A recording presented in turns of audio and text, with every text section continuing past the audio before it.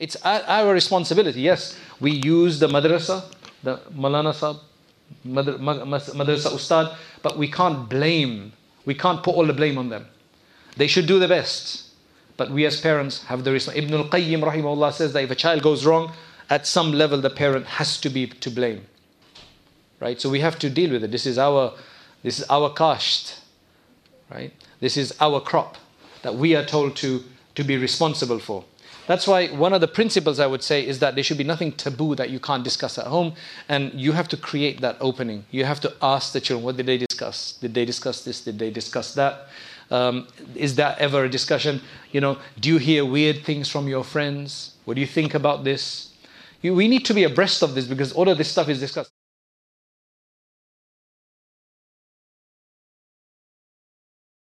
Alhamdulillahi Rabbil Alameen, wassalatu wassalamu ala Sayyidina Muhammad wa ala alihi wa sahbihi wa baraka wa sallama tasliman kathiran ila yawmiddin. Amma ba'd. قال الله تبارك وتعالى في القرآن المجيد والفرقان الحميد ولا تهنوا ولا تحزنوا وأنتم الأعلون إن كنتم مؤمنين. وقال تعالى إنما يتقبل الله من المتقين. صدق الله العظيم. So our dear brothers and dear sisters, dear ulama, our dear organizers, Allah Ta'ala be praised for allowing us to be here on this evening. And this is a very, very important topic. So about 3 years ago, I wrote a book on marriage. After being married for over 20 years and dealing with people's marriage issues for about 20 years, I thought, let's write a book, because I think after 20 years, I thought I was qualified to write a book about marriage. Now people are saying you need to write a book about bringing up children. So what I'm waiting for, I've got 2 children over 20, but I'm waiting for them to get married and then be settled in marriage for at least 2 years. Then I can say, apna kaam kar liya maine, inshallah. Right? Because I think that is the major, our job as parents never ends, but at least one of the major hurdles, one of the biggest hurdles after all the small hurdles to get them to the right age and then to get them married and settled. Then I think a lot of people eventually they eventually breathe a sigh of relief. Uske baad bhi pareshani aa sakti hai. Right? There can still be issues after, but Allah protect us. If we've done the right job then, and we've made the right choice, then inshallah we should have the right thing. So that's what I'm waiting to do, so I can write a book about bringing up children as well. You have to be qualified to write these kind of things. So just like marriage, bringing up children is very, very, very complicated. It's very difficult for any one person to discuss every single aspect that you could face when bringing up children, because every family has a different dynamic and environment. Some things are found in certain families and other things are not found in certain families. Some families have stable marital relationships and some don't have stable marital relationships. Some have extended families. There's grandparents who are involved, brothers and sisters, uncles and aunts who are involved, and in some cases they're not involved. All of this creates a different challenge. Sometimes we have families that they have a very, very good system in their own house. But their children, they have relatives who have a different ethos in their house. They're our own brothers or sisters' children, our own cousins, but they have a slightly different culture in their homes. They might be more strict, they might be more liberal. Now, it's very difficult to have your children so protected as such, or in just one environment that you can't send them anywhere else because you're scared. I've had so many cases.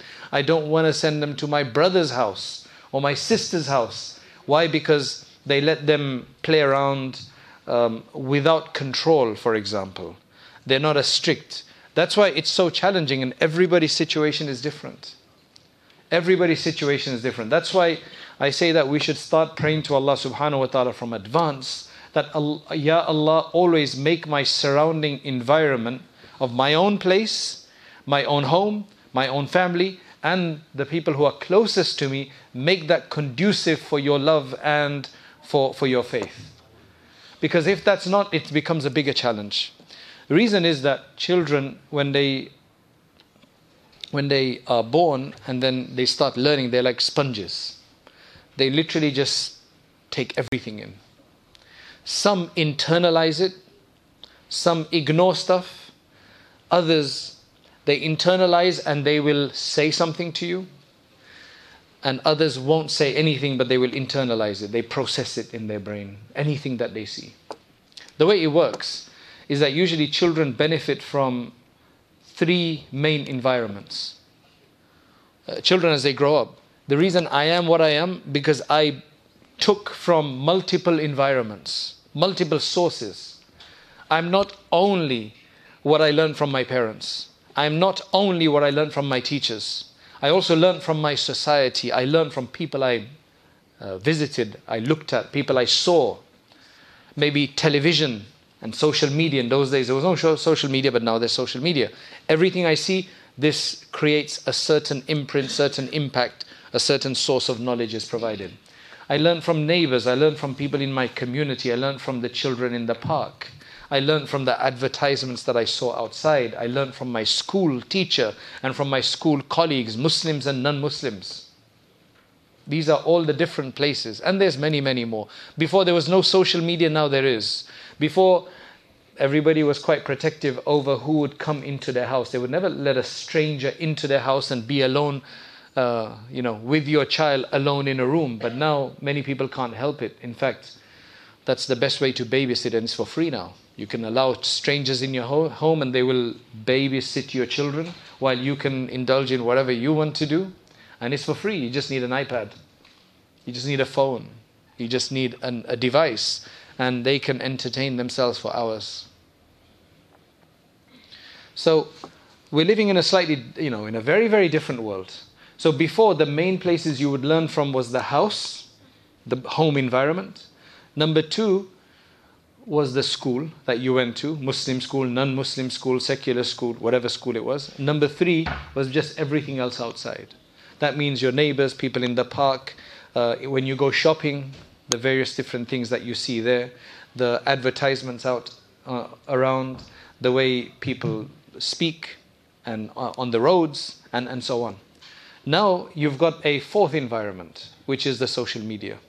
Right, which 50 years ago, 40 years ago, people didn't have. And that's created a big difference, biggest challenge. Out of all of these environments, which is the most important environment, you think?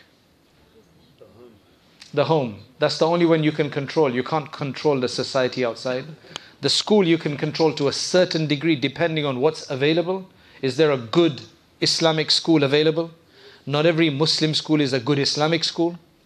Right? Whether academically or Islamically, there's challenges at every level there is. That's life. That's life. I'm not trying to paint a picture of such bleakness to create despair. That's life.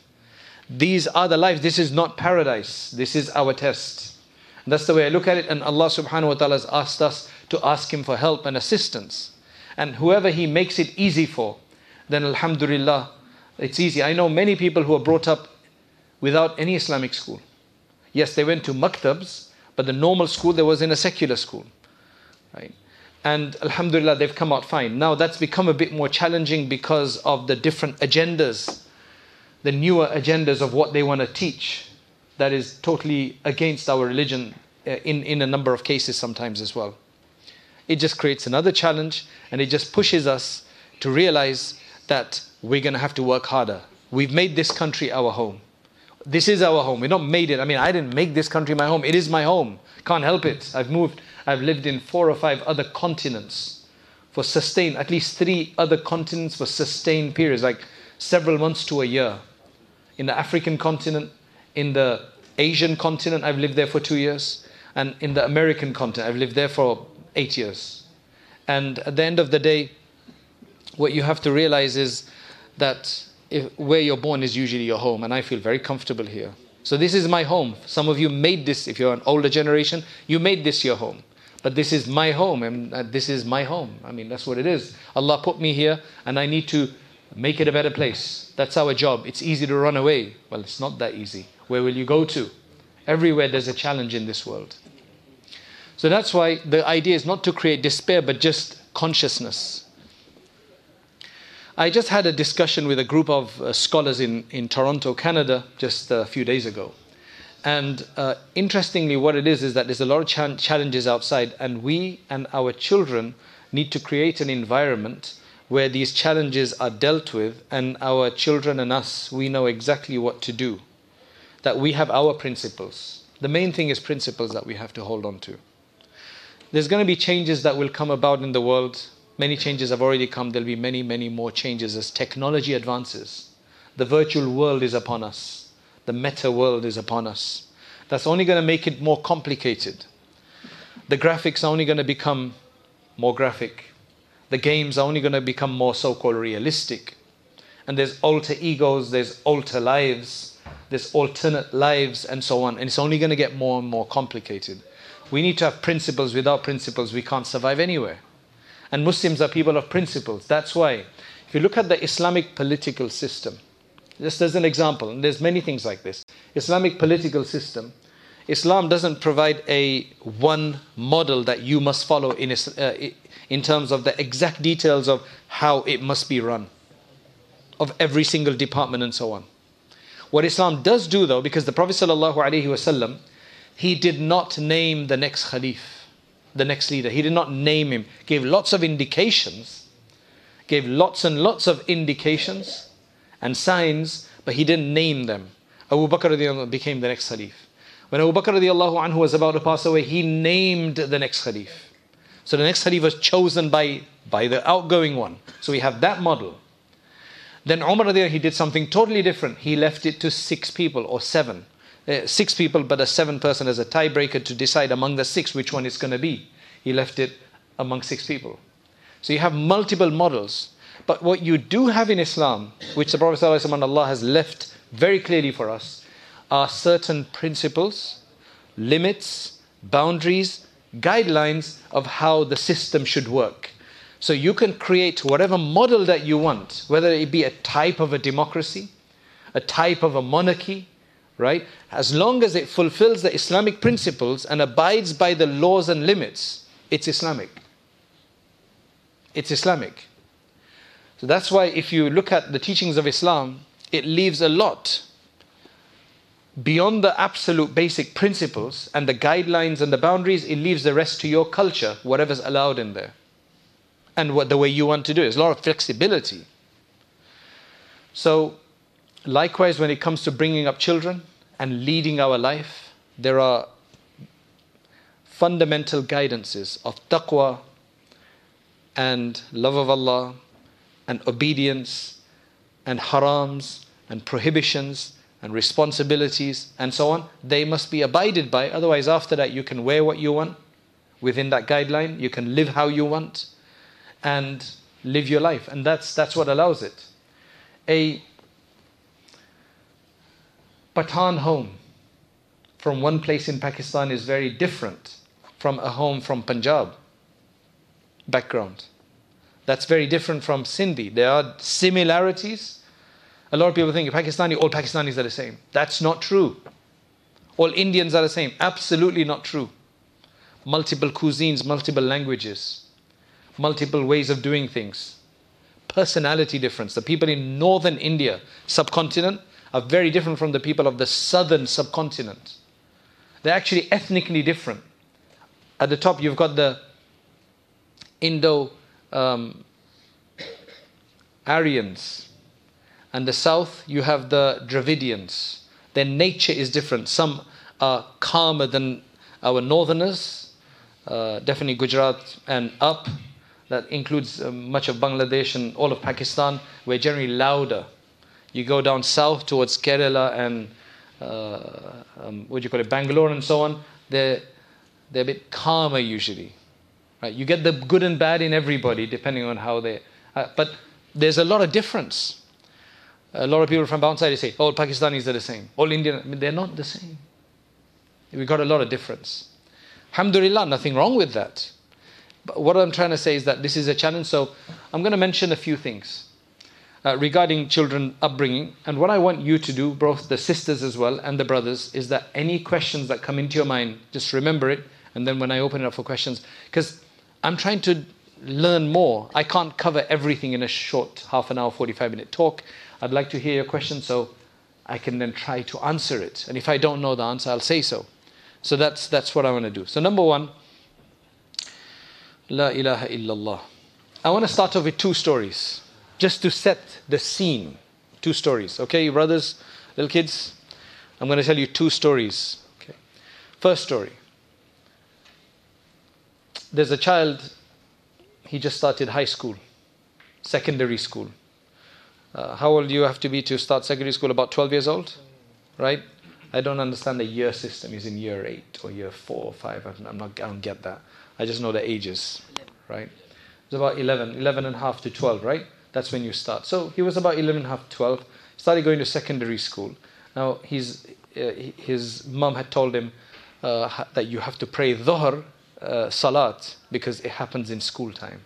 By the time you come home, it's going to be finished because it's winter time, right? So that's why you better pray at school. And she gave him certain ideas. The child one day comes home from school and she says to this child, this kid, did you pray at school? So he said, no, I didn't. Should you be happy or sad? Should be sad, mashallah. Who says they should be happy instead? You say it should be happy, right? This guy's looking at you in amazement, like, what's wrong with you? Like, why are you happy for? Look at this guy, he's just like totally like, what's wrong? No, it's all right. No, you're happy as well. Yeah? When I heard the story, I felt the same. I was actually happy. I was actually very happy. He didn't say like, I didn't pray, I don't care, I don't want to pray. He said, no man, I didn't get to pray. I was very, very happy. Why? Because he told the truth. He didn't have to tell the truth. Why did he tell the truth? Why didn't he just make it up? Oh, I prayed. She's not going to go and check. She can't go and maybe even ask the school because I don't know what they'd say, that you're extremist you are or whatever. You understand? So he told the truth. So now she's like, why didn't you? He said, well, I didn't find an empty classroom. On another occasion, this kid, it was Jumu'ah day. I said, did you pray Jumu'ah? He said, no, I missed my Jumu'ah today. I said, how did you miss your Jumu'ah? He said, well, I was going and my friend, I met him and he said, wait for me. He went to do wudu in the toilets. And then I'm waiting. And then suddenly he's not there anymore. He left from another exit. He prayed Jumu'ah and I'm still waiting for him.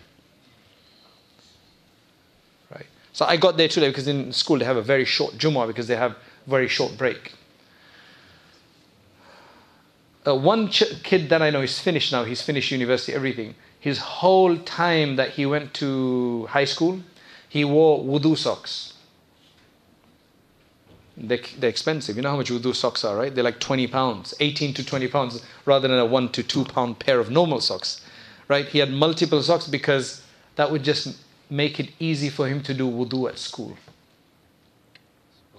That was all prepared with the parents and a discussion, right? To facilitate.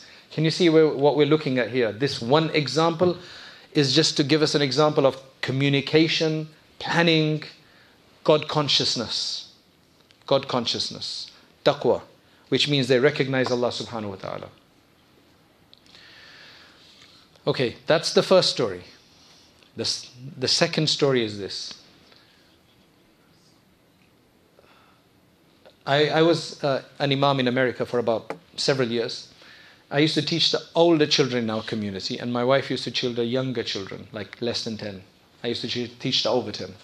So there was some a local family who had not, eventually they sent their two children who were maybe 7 and 8 or 7 and 9 or something like that, or 6 and 8, around that age, two brothers.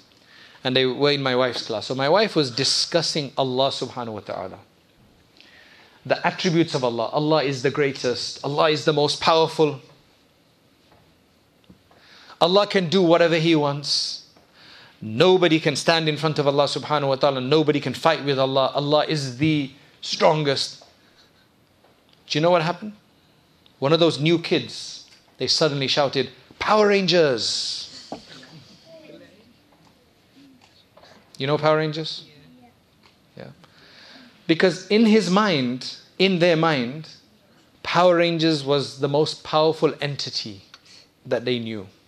From is it a cartoon or something?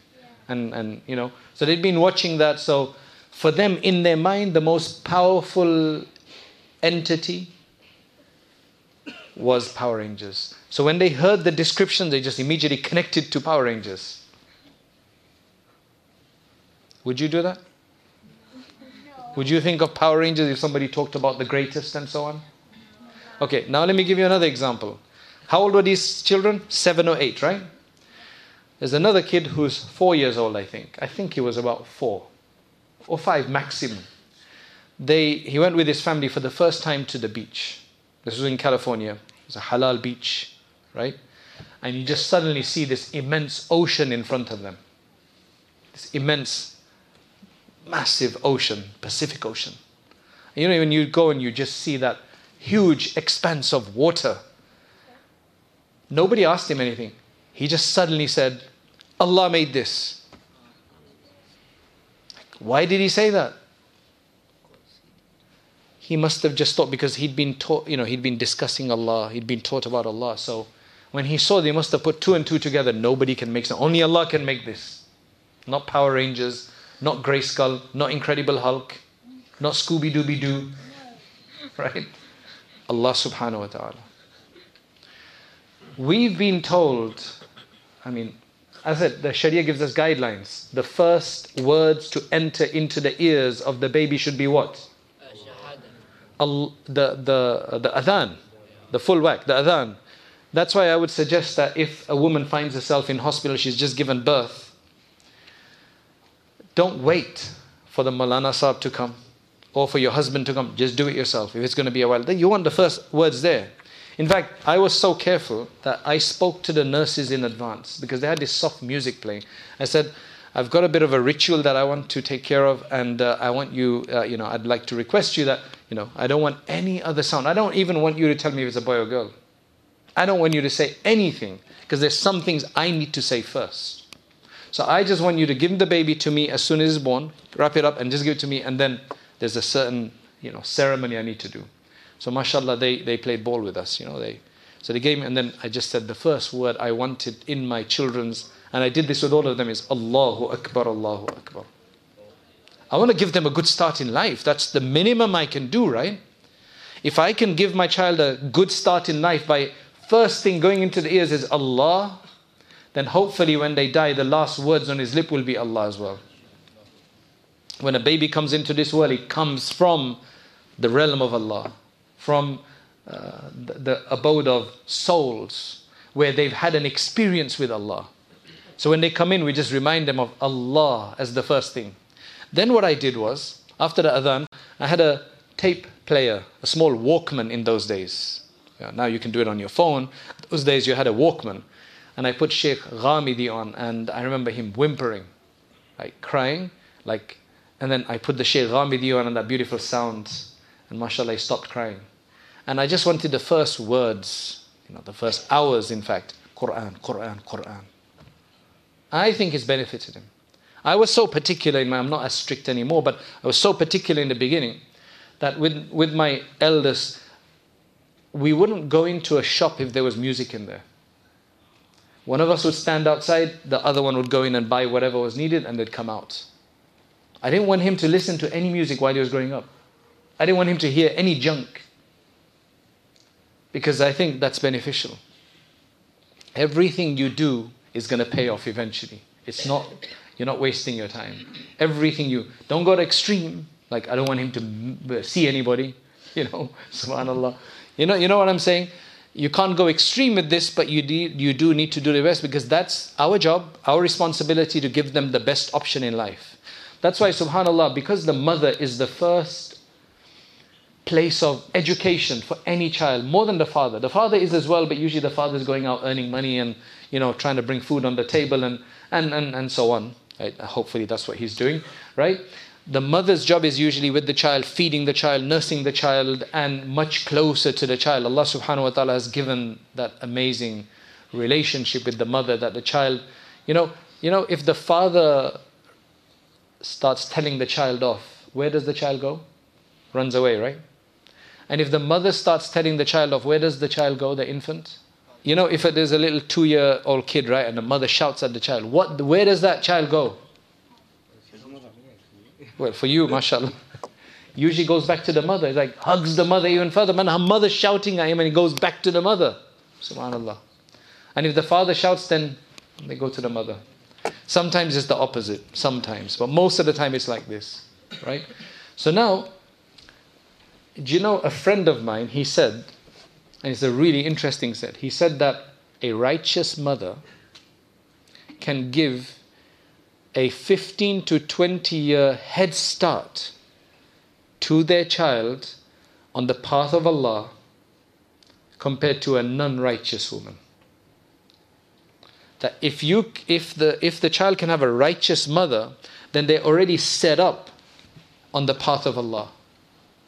Because the child is going to be under the parents, at least for the first 15 years minimum.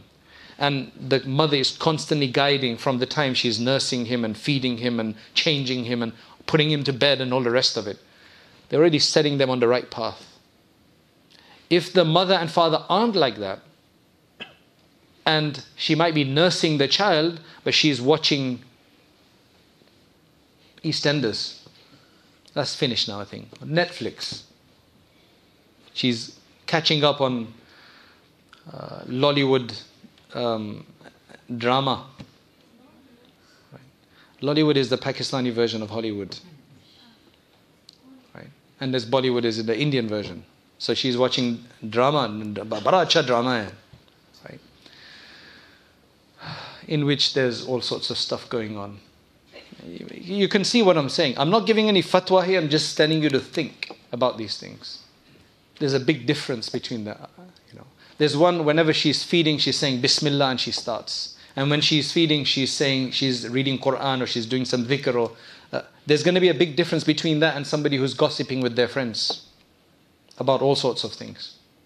Just points to think about. Because we're setting them on the path. This doesn't mean that a father can go and do whatever he wants. He needs to contribute in a positive way to all of this. Both need to do it. Children learn from both, and both are important for children. Both are very important for children. You can't have a lopsided relationship. If a child is brought up by just the mother, there's going to be an imbalance. Likewise, more seldom, if a child is brought up just by the father with no mother figure there, that's going to be tough. That's going to be psychologically a non-balanced upbringing. We need both the mother and father. They both need to be on the same vibe.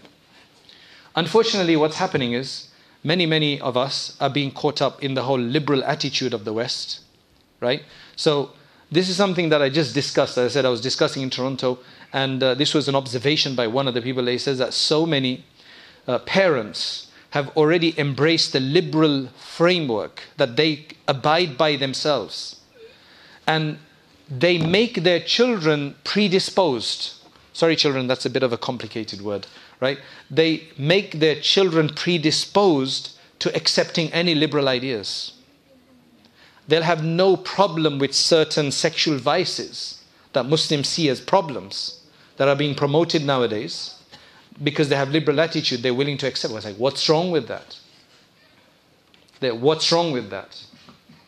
We're seeing that now come into our maktabs. What's wrong with those relationships? What's wrong with those, which in Islam, they're not condoned at all. They have seen no problem with that because they're brought up to think liberally in that sense.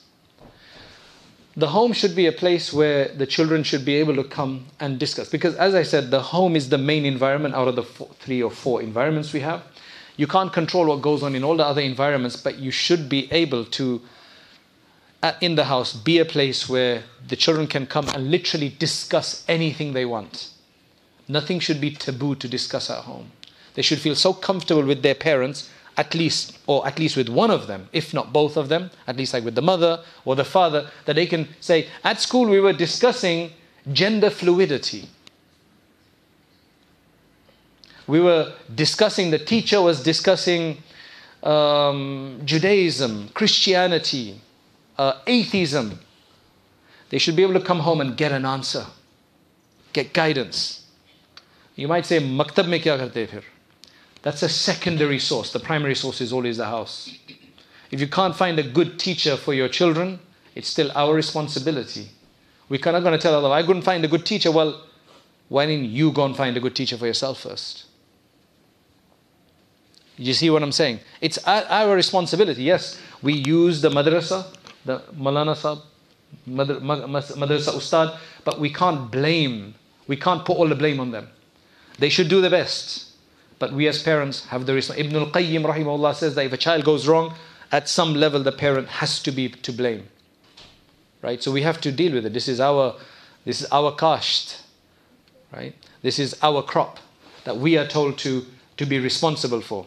That's why one of the principles I would say is that there should be nothing taboo that you can't discuss at home, and you have to create that opening. You have to ask the children, what did they discuss? Did they discuss this? Did they discuss that? Is that ever a discussion? Do you hear weird things from your friends? What do you think about this? We need to be abreast of this because all of this stuff is discussed. There's some parents who pull their children out of sex education, when they're going to have it in school, so that, there's no inappropriateness. But the problem is, the next day the child knows everything because their friends tell them about it from a second-hand source. So you better discuss this at home, in some level or the other. We can't have it where if you've got brothers and sisters and the sister is not praying or the mother is not praying because she's on her monthly period, right? That you keep telling the children every month that, oh, your mum is sick, that's why she's not praying. Menstruation is health, it's not sickness. It's healthy to have menstruation. What do you say then? You don't have to advertise it. Because remember, if everybody's sitting down, right, and then suddenly it's namaz time, it's prayer time, and the boys go to pray, the father goes to pray, but the mother's not praying, they're thinking like, yeah, namaz nahi pad rahi, what's wrong with her? Why isn't she praying? Mum, you didn't pray. Children are very smart about these things. Why didn't she pray? Well, a simple thing is that, women, girls, after they reach a certain age, Allah lets them off for like 5, 7, 8, 9 days. Because they go through some bodily changes in their stomach. So that's why they don't have to pray in that time, so that you know. Right? You understand? Simple. I mean, we've never had any boy saying, that's discrimination. Why can't boys do that as well? Alhamdulillah, we don't have that discrimination yet. Right? But you see what I'm saying? It's very important. We need our homes to be such that the children feel comfortable to be in the house rather than anywhere else. Yes, they don't mind being in other places, but if our children hate being in the house, they'd rather be with their friends somewhere, there's a problem. Or if they like to be in the house, but not with everybody else, they like to be in their room on a gadget, door closed, that's another problem. Again, I'm giving guidelines. That means there's something going on. We're not making it exciting. We're not making it where they feel. There's a study that they did. These children in the park, 13, 14-year-olds, right? And one of them comes up with a can of spray, and then he says to one of them, right? How old are you? 10. You're 10. Imagine a kid gives you a can of spray and says, do some graffiti on this building. Would you do it? No. Do you know what graffiti is? Yeah. He gave it to you, and they're all saying that you better do it. Don't be scared. Don't be a chicken. Would you then do it? No. What would you do? You would put it down, but then they're all like on your case. There's so much pressure on you that if you don't do it, you can't be with us. Right? To be with us, you have to be cool. You have to be like this. You better do it. Otherwise, you're a chicken. You can't be with us. Then what would you do? Would you just stand there then and just listen to it? See, this is important. What do you think? You're older than him. How old are you? 14. A perfect age. What would you do? Like, just be honest. You're not doing it. I'm just wondering what you would do if you're in that case. Because we have to teach everybody, what would you do? You'd give it back and then what? Just stand there or what? You see, the only way you can save yourself is go. Because if you stood there, they'll just keep on your case. So what they notice is many of them actually did it. Because it's what you call this is peer pressure. What you call is, you don't want to do something, it's against what you've been taught and what you believe in, but because everybody's pressuring you, you feel like, I want to fit in, that's why I do it. You feel like you want to fit in, you want to be their friends because they're cool. You think they're cool, right? And you want to be cool. Maybe they've got a gang. Do you understand what I'm saying? That's why you'll end up doing it. They said that the people who were successful are those who walked away.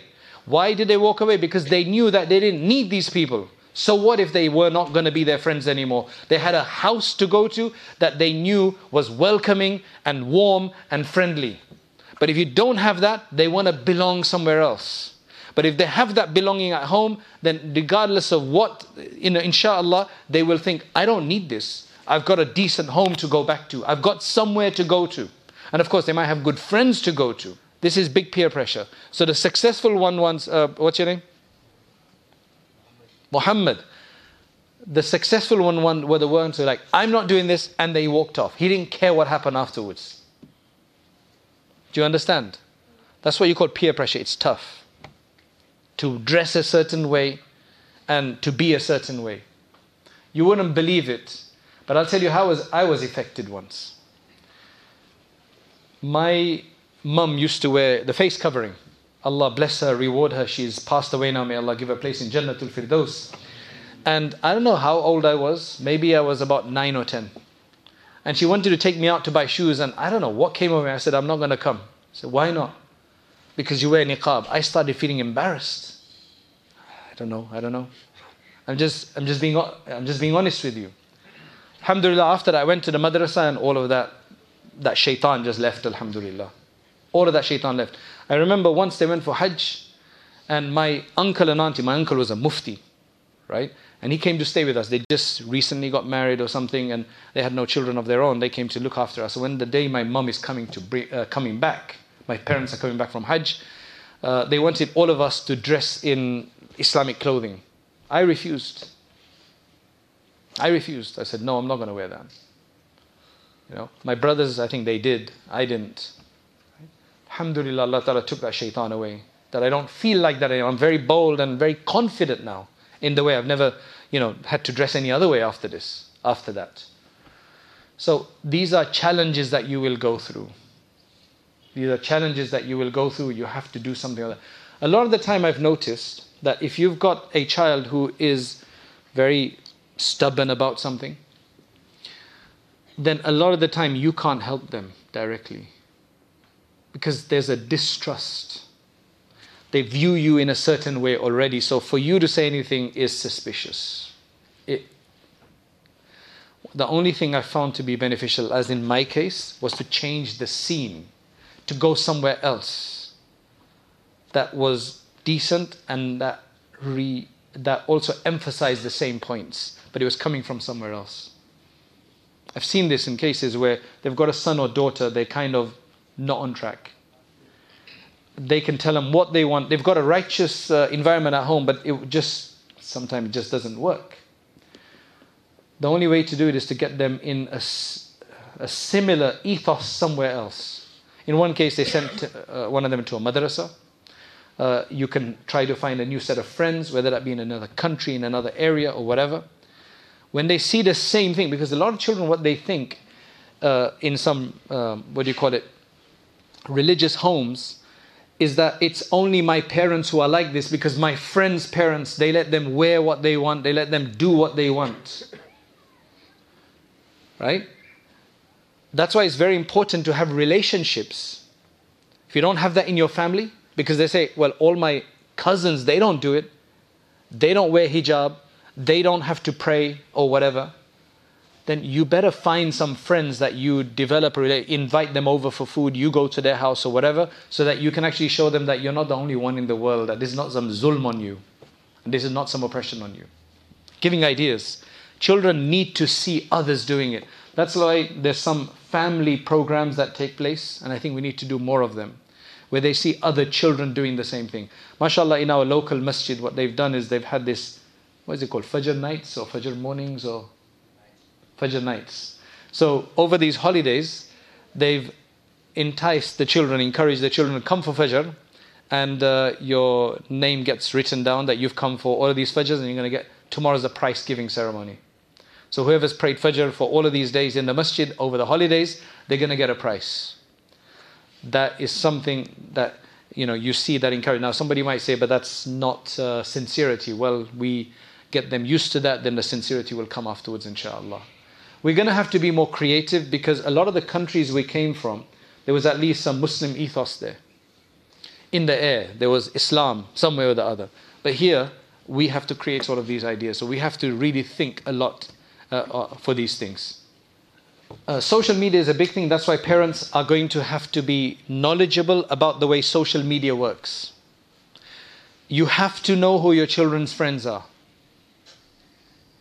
You have to know who your children's friends are and who they're visiting online and who they're speaking to online, who they're playing games with. You know, if you want to play Fortnite, you can play with players in other places.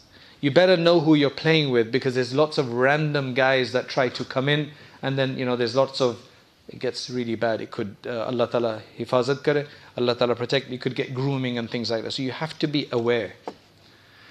For example, when I was teaching in America, there was a big hype about Harry Potter. Everybody was reading Harry Potter books. This was before the movies. Everybody was reading about Harry Potter. It's like, what's the fuss? Why is everybody reading and going on about it? So I read one of them. I was like, I need to find out. And it was, mashallah, very, very gripping. It's a very, very attractive story. I never got the chance to read all the rest, but I had to read one just to understand what the hype is about. You have to stay abreast of this. What my wife does is that she'll check the books that they're reading right now and just skim through them, just to see if they're at the right level, because books are getting a lot more crazier these days than they used to be before, right? So you have to just stay abreast with all of these things and just do your best. If you don't do your best, then when they grow up, initially it's easy, but when they become teenagers, the relationships, you have to constantly adjust your relationship. You can't use the same strategies when they're less than 12, 13 for after 12, 13. You have to adjust. Parents have to be flexible. So this is, again, I'm just giving some principles here. You have to be very flexible. And number 3, right? You can't win all the battles. You can't win all the battles. You do your best. You pick the main battles. Otherwise, you'll just destroy the whole thing. I would say that the relationship between a teenager and their parents, in some cases, is like a relationship where they're both tied by a thread. And it's a tug of war with a thread like a hair strand. If you pull too much, you're going to break it. But you can't let go too much either. So it's constantly back and forth, back and forth. Right? You have to be clever about the things that you do. And ask for guidance. Ask others who've done this. I don't think there's enough practical books about this. There's lots of books about bringing up children with just the hadith and the Quran giving you the general guidances, but we need more examples. Just a few other things. I think one of the things that benefited me to choose the path of becoming a hafiz and alim and so on is, well, one could be because both my grandfathers were hafiz of the Quran, my father was a alim, my uncle was a mufti, and my other uncle is a hafiz, and he just ran in the family. Right? He just ran. That's easy. That might not be your case, but it can become your case for your children and their grandchildren. You can set that up. One person I know, all of her cousins, brothers, they're all hafiz of the Quran, like 10, 15 of them. They're all hafiz of the Quran now. None of her uncles are though. It just became that next generation. However, the main thing I think that got me into this deen and always made me love this deen, and may Allah continue that, of course, the grace of Allah and somebody's du'as, but I think it was because in my home, the religion was glorified. The faith was respected and honored. When there was somebody who had become hafiz of the Quran or a big scholar was coming, they were spoken about with respect. Like, look at that guy, he's just become hafiz of the Quran, mashallah. That gives some encouragement. Right? Rather than saying like, I don't know why he did his, I mean, there's some extreme people, it's like, they wasted his talent, he should have become a doctor, sahab. Man, why can't you do hifz and doctor? Like, you can have that, right? But unfortunately, some cultures we come from, there's a dichotomy between ilm and education, as though they can't meet. You either do this or you do that. And mashallah, the modern world, you can do both. I can give you so many examples. I know so many people with masters and PhD degrees and they've also become alim. Want the best for your children. So glorify the deen in your home. Okay, and I could say a lot more, but what I'll do is, because I want to leave you questions, is develop consciousness of Allah subhanahu wa ta'ala in the house. Allah ki baatein khoob karo in the house. What do you mean by that?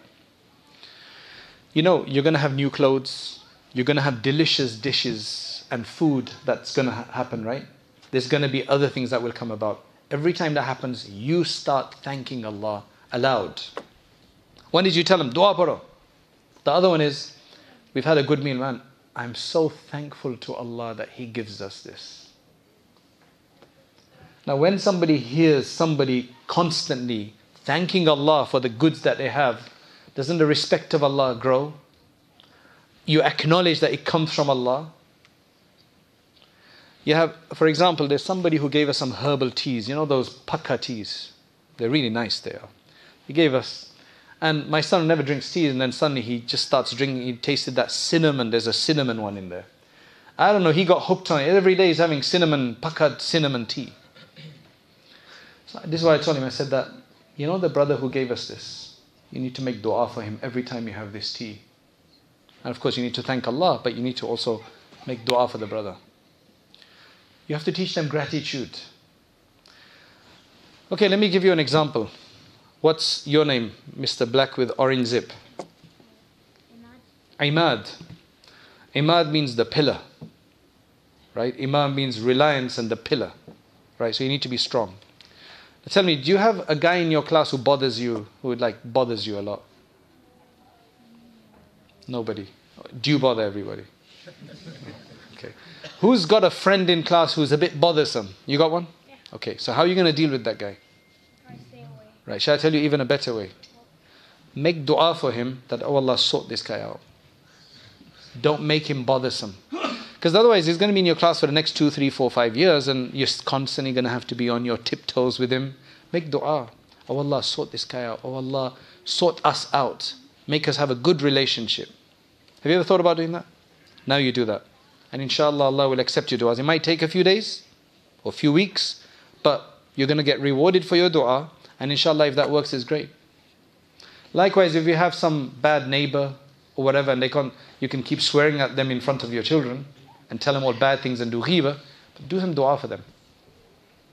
We're going to have to change the way we do things so that our children pick this up. Otherwise, they can't learn this anywhere else. They have to pick it up from us. Unless they're very lucky and they find some really inspirational friend or teacher or something. We need to provide them this thing. Raising the name of Allah in the house. One thing which is really, really important that I found that has benefited us immensely is reading to the children when they're young. From stories of prophets and others. What that does is that it creates a love for books. Because they see the mother or the father reading from a book, and it's a really interesting story before they go to sleep, right? They got time to think about it, and it's associated to a book, so that when they grow up, until you give them a phone, then or satyanas ho jata hai sab har cheez ka, then you basically mess everything up. But until then, they love reading books. That's what I experience. And plus those stories at bedtime, young, the stories of the prophets and the Sahaba, they are immensely powerful in conveying to them the right kind of manners and conduct and behavior and personalities and role models. We invested in a lot of books, right? And my wife used to read a lot to them, right? Until they're like 6, 7 years or whatever it is, and then they just read for themselves now, right? But that's very, very important to have that relationship. There's lots of other stuff, but I think I've said a lot already. And the most important and enduring relationship, relationship that you may ever enter into is when you bring a child in this world. That relationship is not an optional relationship. Once a child comes, that's it. With a spouse, you can divorce. But a parent-child relationship is what Allah gives you, and if it's good, it's great.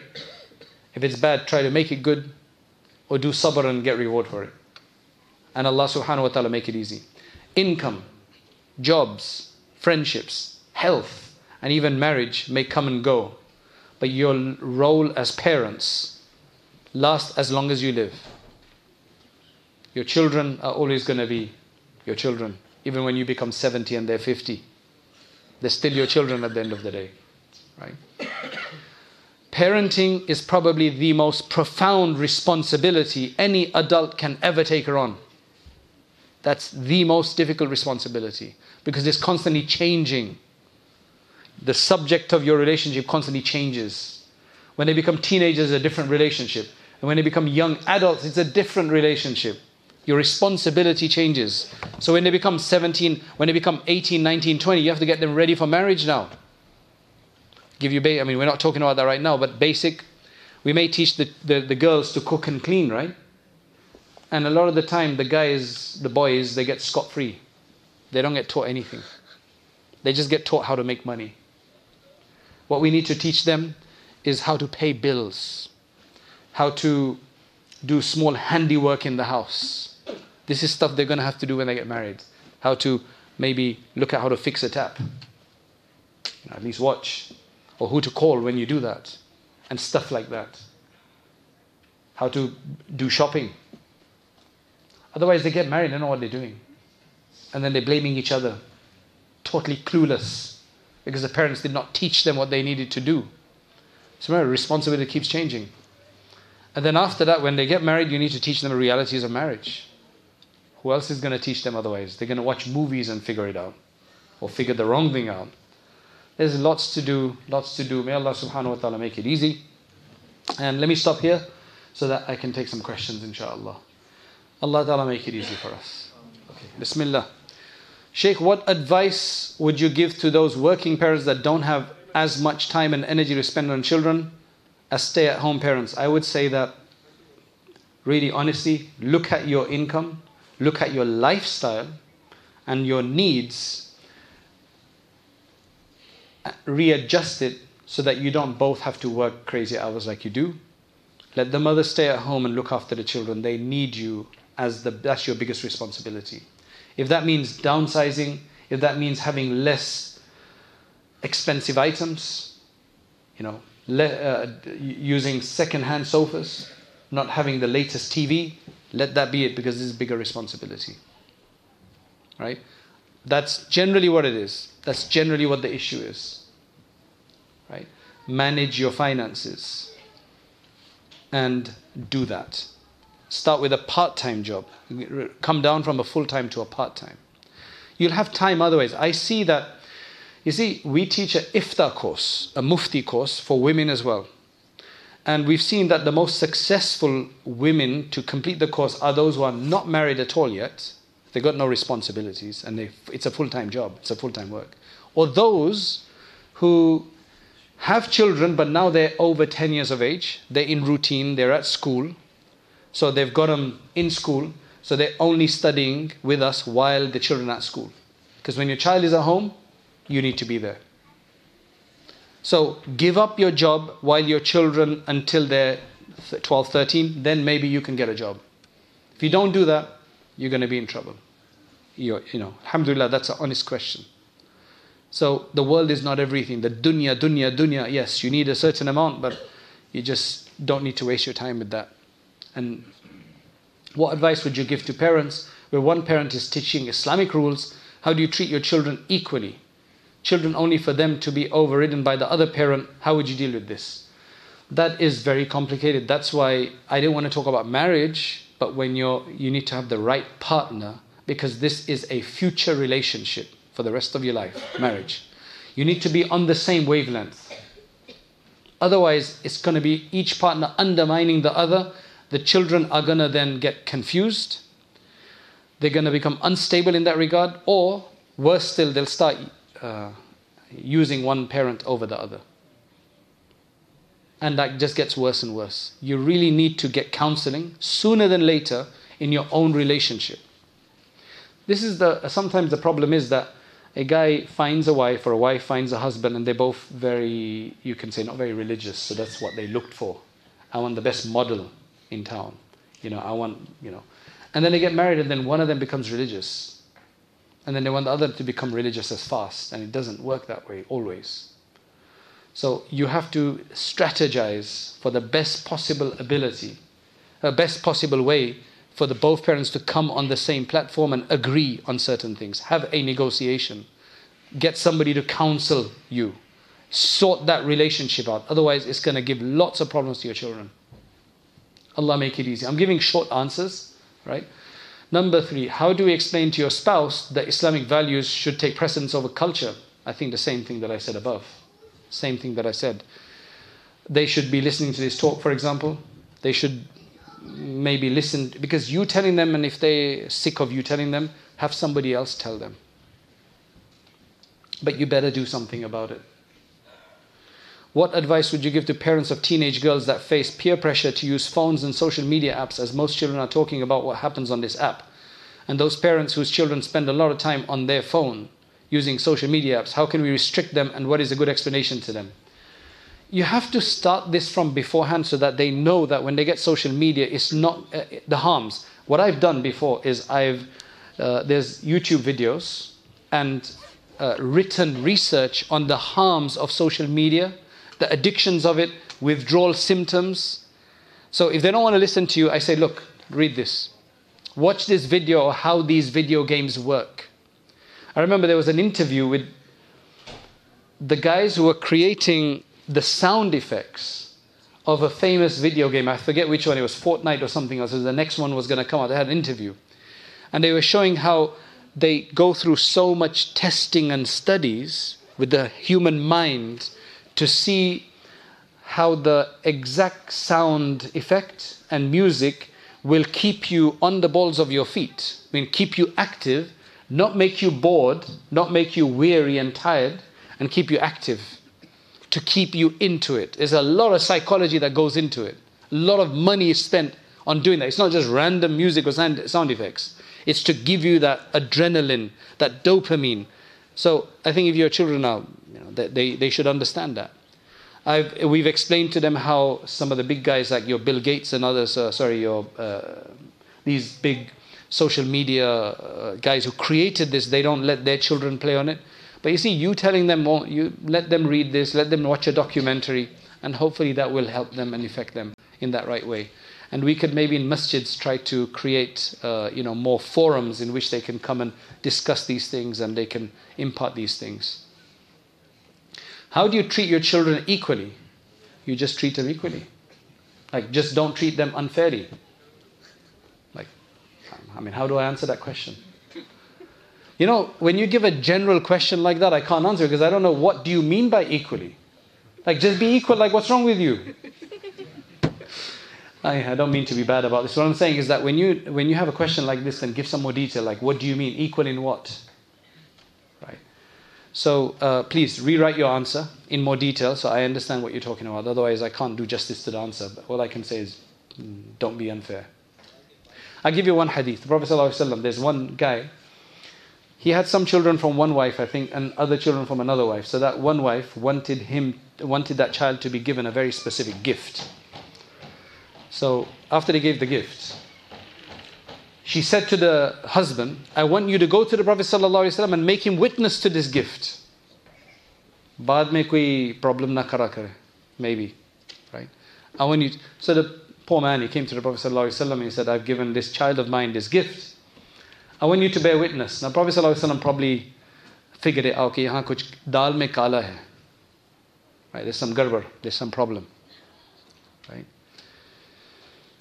So he said, did you give all of your children the same amount? He said, no. So he said, then why are you making me a witness to something which is unfair like this? Some of you have. Now, you are allowed to give if there's more need for a child. You are allowed to give. But if it's to deprive another one, then that is completely wrong. Your children, if they feel that you are doing favoritism, that is one of the most detrimental things that you could do. Your relationship will be messed up with that child. They will remember that. We have some weird cultural things, I'll tell you. A little kid, 5, 6 years old, an auntie will tell him, as a joke, that do you know that your mum is not your real mum? They found you and they're looking after you. I've had this experience with a few kids. It's so... Do you understand this culture? Some people do this. It's detrimental. Don't do this kind of stuff. then you'll say, oh, no, I'm joking. It'll leave a scar. It will leave a doubt in their mind about this. Like, is that really my mom? Is that not my mom? Very dangerous. There's some really weird cultural things that we do sometimes. Another one. If you're misbehaving, Mauli Sahib ko bulayenge hum. Maulvi Sahib ko bulayenge. Wo aapki pitai karenge. I'm going to call the Mauli Sahib to beat you up. Very, very wrong, because what you're doing is that you're making the Mauli Sahib a ghost or some kind of jinn or some kind of scary guy. That's why they don't like it when they come to the madrasa. Even the guy's so nice, the parents are making them into a bogeyman. Very bad. I don't think my parents ever did that. Understand? You should never scare your children with religious people because you're frightened. Psycholinguistics. For example, I was in the masjid, and my child, young kid at that time, he'd brought a toy with him. So I was speaking to him in Gujarati at the time, and the word I used for toy was in English. I said toys instead of the Gujarati word for it. So the whole conversation was in Gujarati, but the word for toy was in English. So I said toy in Gujarati. Apni toys ke saath khelo, like in Urdu, that's what you'd say. A friend of mine who's Syrian, he said, that's very wrong what you just did. I said, what do you mean? He said, what you're doing is you're associating fun things with the English language. I know this is getting a bit deep, but you're associating fun things with the English language, so they think that the English culture is more fun than your Gujarati culture or Urdu culture. So don't associate wrong things with wrong things. Another thing that I'd like to mention is that, we use baby words for certain objects and certain things when you're like, dudu pilo. Would you say that to another adult? Thoda dudu pina hai aapko? Do you understand? But you'd say that to children, like dudu pilo. And you'd say, do you know some other words like that? Is there any other baby words that? Dudu, and what else is there? Okay, so you use, and that's fine at a young age. We stop very soon. How long are you going to do this for? Until they become 10, 12, 15? You're still calling it dudu? Like, come on, let your children grow up. Don't keep them babies. And that's very important. Don't mollycoddle them. Let them live in a way that they can sustain themselves. There's two families. Their fathers are brothers and the mothers are sisters. Did you understand? Their fathers are brothers and the mothers are sisters. The one family, they used to let their children go out with a controlled environment, let them go out on their own. The other one didn't. Like, too protective. Mollycoddle, but take them everywhere and, not let them learn how to live on their own. And just a big difference in the way they were brought up afterwards. You have to give them some kind of independence and adulthood and responsibility. Very important. Don't bring them up as though they're princes and princesses. You understand? Like, you just constantly tell them, you're a princess, you're a princess. It's a big harm. Or you're a prince. Because they might start actually thinking they are. But they've got no kingdom. They've got no throne to look for. Then they're going to have a rude awakening. Do you understand? Okay, how do you treat your children? Okay, dealing with teenage girls' attitude, rudeness, it's tough. Because there's so much social pressure and they learn it from others. Very tough. That's why you need to find them better friends, find others, take them to some programs where they can learn these attitudes. There needs to be special classes that we organize for our teenage girls and boys beyond the local normal maktab until the age of 12, where they're dealt with in a teenager, as a young adult, to become more serious. Do you know that 1/4 of teenagers, especially the girls, they have mental health issues. They're suffering from mental health issues. The world is not giving them an easy way. They're promising them and enticing them with these things that are like how they should look, how they should smell, how they should appear, makeup, and be with boys and all that stuff, which is unattainable. And they're really confused. Allah make it easy. How do you advise those youngsters who are far away from the deen? I need more detail. I said, let's find, sometimes you just need to give them some time away and they'll eventually learn. I have noticed that if you've taught them well at a young age, they might still become corrupt when they become teenagers for some reason, they usually come back.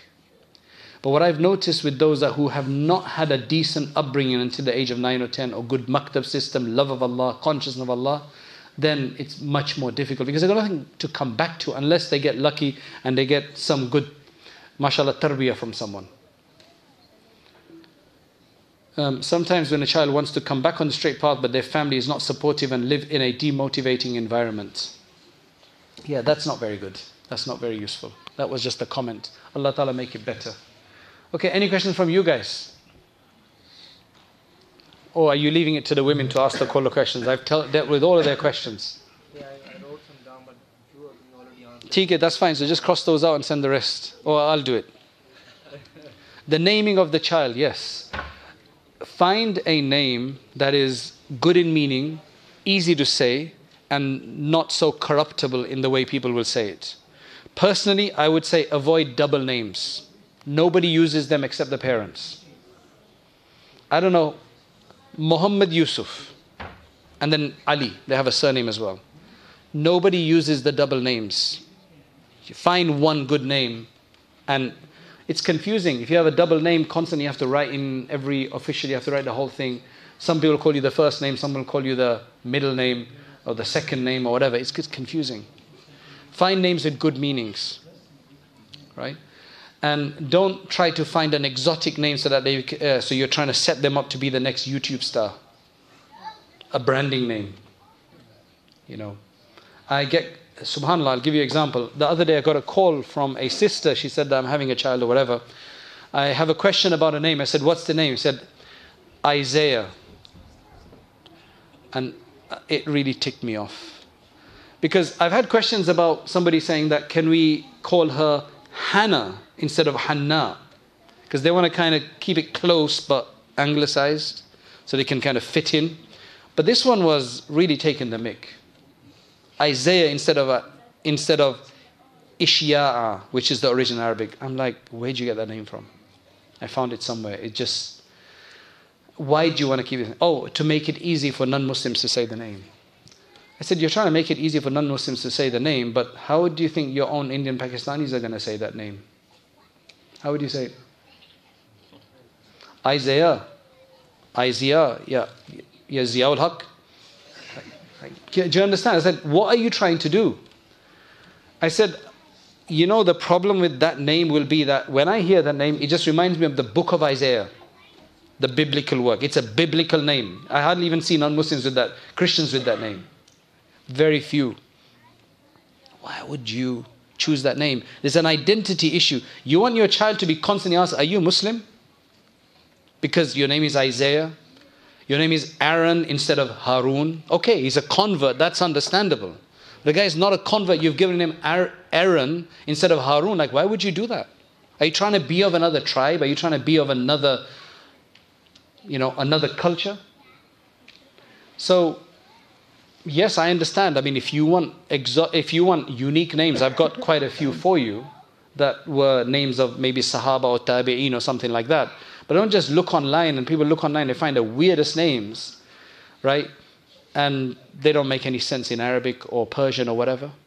You can find a good name, that's fine, but just be very careful. The Prophet ﷺ used to change weird names to good names because names have an effect, because you're constantly going to be called that name. And I think there's a subliminal effect of that.